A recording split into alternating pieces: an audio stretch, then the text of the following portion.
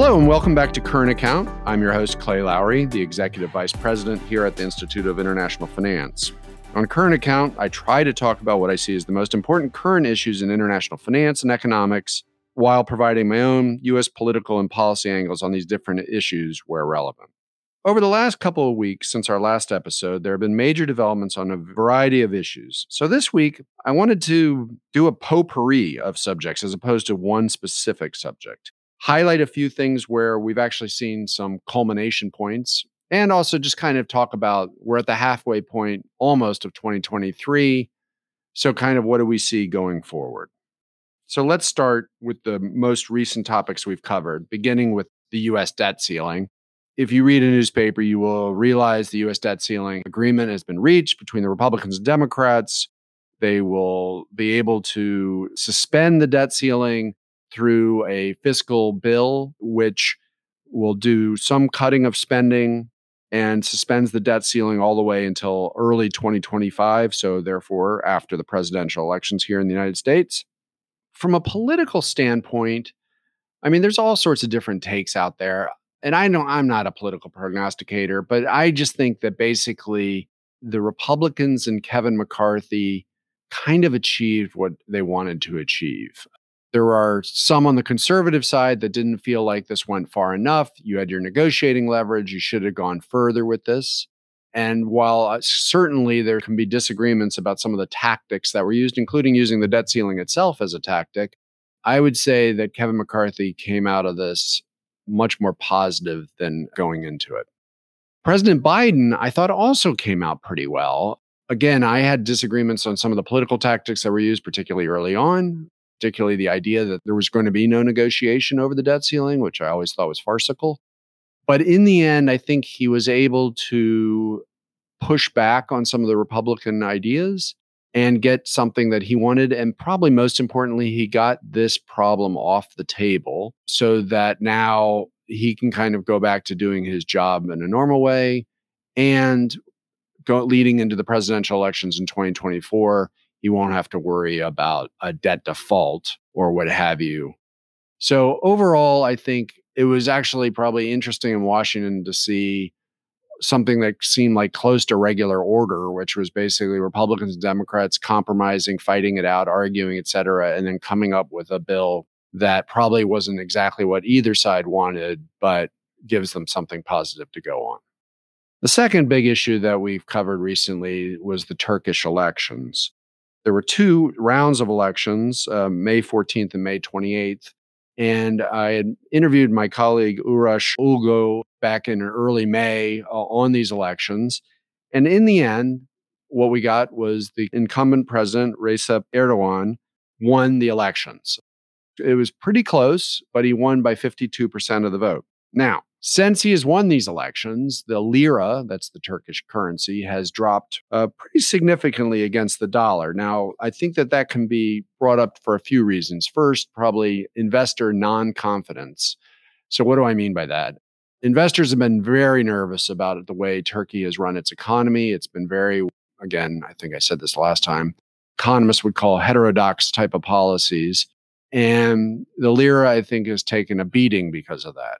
So for Erdogan and the Turkish economy and the Turkish system going forward, can they change this narrative? Or does he want to even change this narrative? And Urash, as I think you might remember, said if Erdogan wins, then he did not see there being any big economic policy changes. So this would suggest at least that maybe things could continue to deteriorate for Turkey's economy. Only time will tell. Obviously, President Erdogan is in a much more stable situation than he was just a few months ago because no longer does he have an election hanging over his head. And you've seen that from the reaction of capitals around the world who have had some disagreements and arguments with Erdogan, but instead what they did was reach out, congratulate him, and try to find ways that they can work more closely with them, as Turkey still remains a very important country in the geopolitical system. The second part of this podcast, I wanted to talk about three things that I thought have really been big issues in early 2023 that we really simply did not predict in late 2022. And so I thought that I'd just go through them and kind of where they are and what this actually means for the international financial system. The first and by far the easiest one we did not predict was the collapse of Silicon Valley Bank and a few other regional banks in the United States, as well as the acquisition of Credit Suisse. All that was in March through May. What we've seen over the last couple of months is the international standard setting and regulatory bodies, as well as policymakers, trying to figure out what should we be doing about this? Do we need to make changes? Are there problems in the system? The Federal Reserve had four main takeaways from their preliminary autopsy of what happened with Silicon Valley Bank. The first was the one that I think everybody's been talking about, which is that the board of directors of Silicon Valley Bank and their management failed to manage their risks, such as, basic liquidity and interest rate risk type of problems. The second and third were more introspective, which was that the Federal Reserve's supervisory system, in some respects, just didn't fully appreciate the extent of the vulnerabilities of Silicon Valley Bank. And if they did identify those vulnerabilities, they did not take sufficient steps to actually take action to do something about it. And the fourth point was whether or not the tailoring approach. So the tailoring approach was that Fed Reserve regulatory policy would only affect larger institutions, not regional institutions, may have been the wrong approach to take starting in 2018, 2019. There's been a little more pushback on whether or not that point is a valid one or not, but it is still something that the Federal Reserve has put forward that they would like to change. I think going forward on the international system, I think what we're looking at here at IIF is probably a number of areas. First, will there be changes on regulatory capital, particularly when it comes to interest rate risk, something that every bank has been having to deal with for such a long period of time, but did seem to be something that was missed by some of the standards, as well as obviously by some of the individual institutions. Secondly, are the liquidity standards that have been put forward the right ones, or do we need to adjust them? Third, are there some of the accounting issues, such as should government debt be held to maturity or should it be marked to market? So that's basically, should you value it in real time or not? And then finally is on what do we think about on deposit insurance? Again, Silicon Valley Bank ran into a problem of large uninsured depositors running. This is something that I think is going to be a big discussion domestically in the United States, but maybe not as much internationally, but it is worth still highlighting going forward. The second big issue that I think has really risen up in 2023, and we've had a podcast on this, which is the importance or at least the discussion around artificial intelligence. Now, artificial intelligence has been around for a long time. I think Steven Spielberg made a movie of it in the 1980s. So it's not exactly a new thing, but it has become much more prominent over the last few months. And interestingly, just this last week, a number of AI founders, scientists, academics, and so forth compared the rise of AI to the problems of the rise of nuclear weapons. Now, that seems like a fairly important topic. I think some would say, is that an overreaction? But it is interesting that it is people that actually helped invent this that actually are saying that. So it's probably worth taking into account.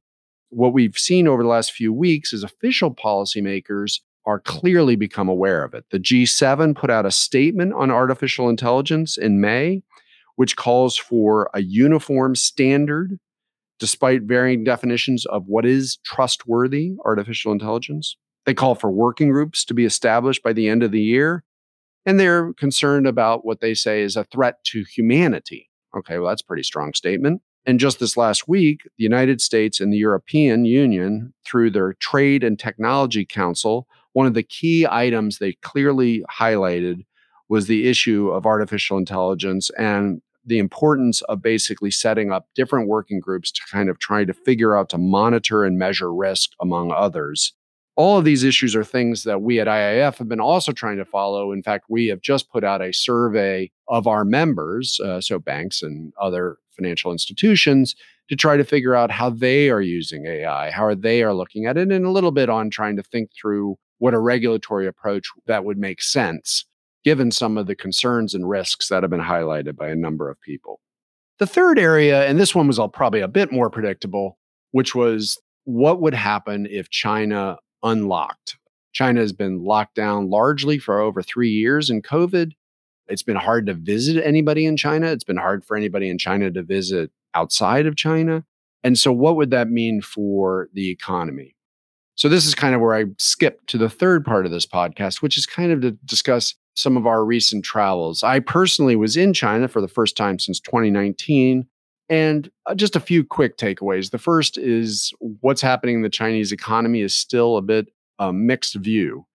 They had a pretty strong first quarter, which I chalked up to just basically unlocking the economy.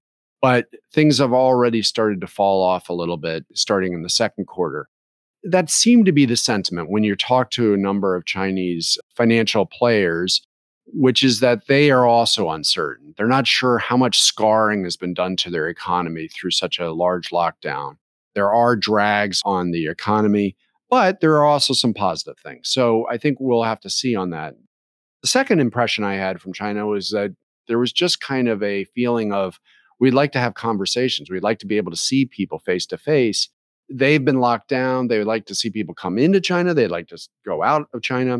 And the third impression, and not surprisingly, is of course seeing me, an American, is having a conversation about the US and China relationship, which has been very tense for years, even before COVID, and has seemed to get worse during that time frame.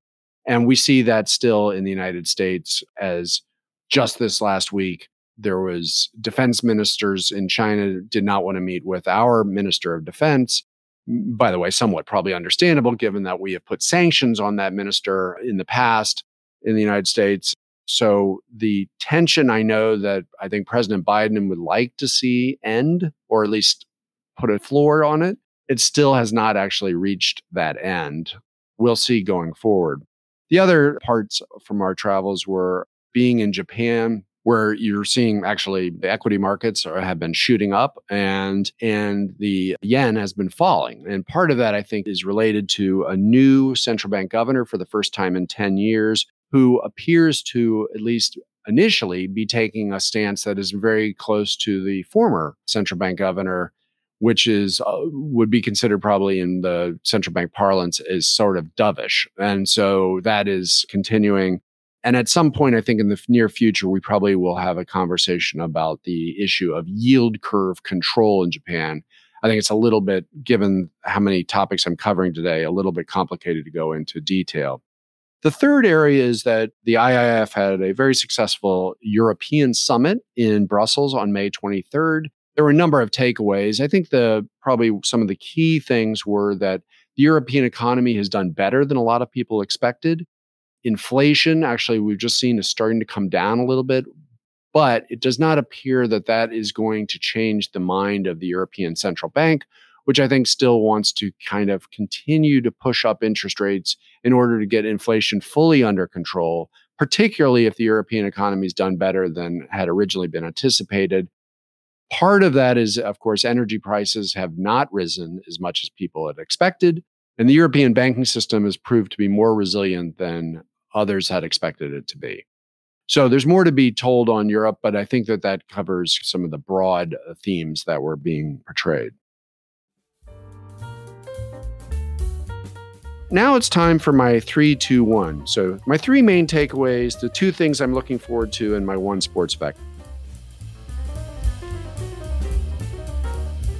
All right, so there's three main takeaways on a podcast, which is all about takeaways. So that's going to be a little hard. But I think if I had to give three, I would say the three are the three things I think were the most important things that have happened in 2023 that we didn't really totally anticipate at the end of 2022. So those three takeaways are with this. First, there is still financial risk in the system. We did know that.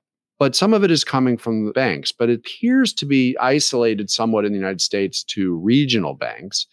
But it does mean that there's going to be a relook by the international system at a number of regulatory and supervisory steps that could be taken. Second is the importance of artificial intelligence. And anybody who reads a newspaper, listens to a podcast, or just walks down the street can't probably have a conversation without thinking about artificial intelligence. And some of it is about fear and concerns, and some of it is about great opportunities. And so we have a long way to go on this, but clearly policymakers and regulators are trying to figure this out in real time.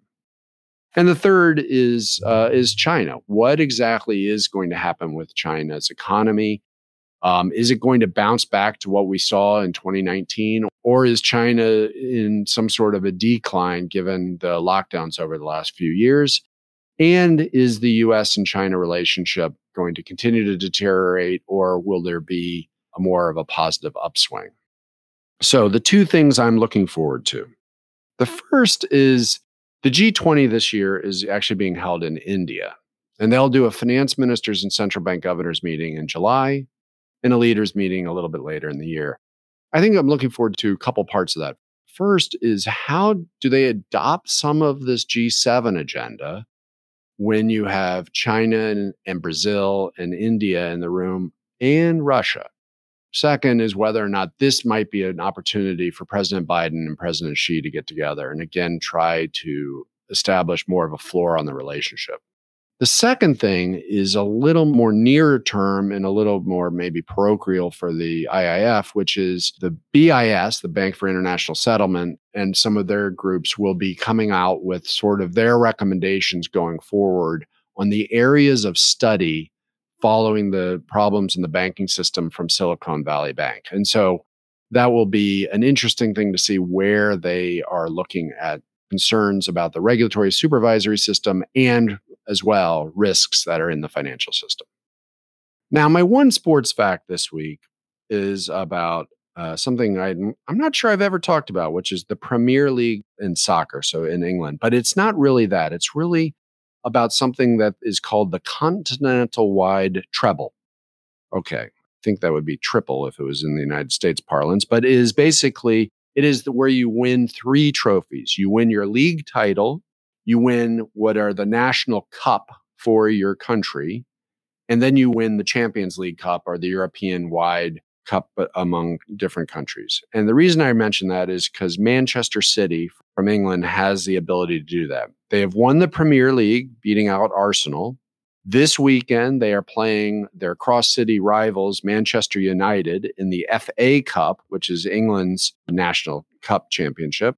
And then next Saturday, they will be playing Inter Milan in the Champions League finals. If they win against Manchester United and against Inter Milan, they will have won the continental-wide treble. Only 4 teams in history have ever done this: Barcelona, Bayern Munich, Inter Milan, and Manchester United. Now, it is kind of interesting that Manchester United is the only English team to do it. They did it in 1999, and they can stop Manchester City in the FA Cup. Inter Milan did this in 2010, and they can stop Manchester City in the Champions League. And then finally, interestingly, the coach of Manchester City, Pep Guardiola, has actually won the treble when he was the coach of Barcelona. By the way, he also, I guess to link it to the last team, was also the coach of Bayern Munich, though he never won the treble when he was at Bayern Munich. Anyway, I thought that was an interesting, some little facts about the Premier League, and good luck to whichever team you root for during the FA Cup and the Champions League Cup finals. So that's going to wrap up this episode of Current Account. As always, we'd love to hear your feedback on the show as we constantly look to improve and enhance the experience for you, the listener. We can be reached at podcast@iif.com. All our episodes can be found on Spotify, Apple Podcasts, or wherever you get your podcasts from. Thanks for listening, and goodbye.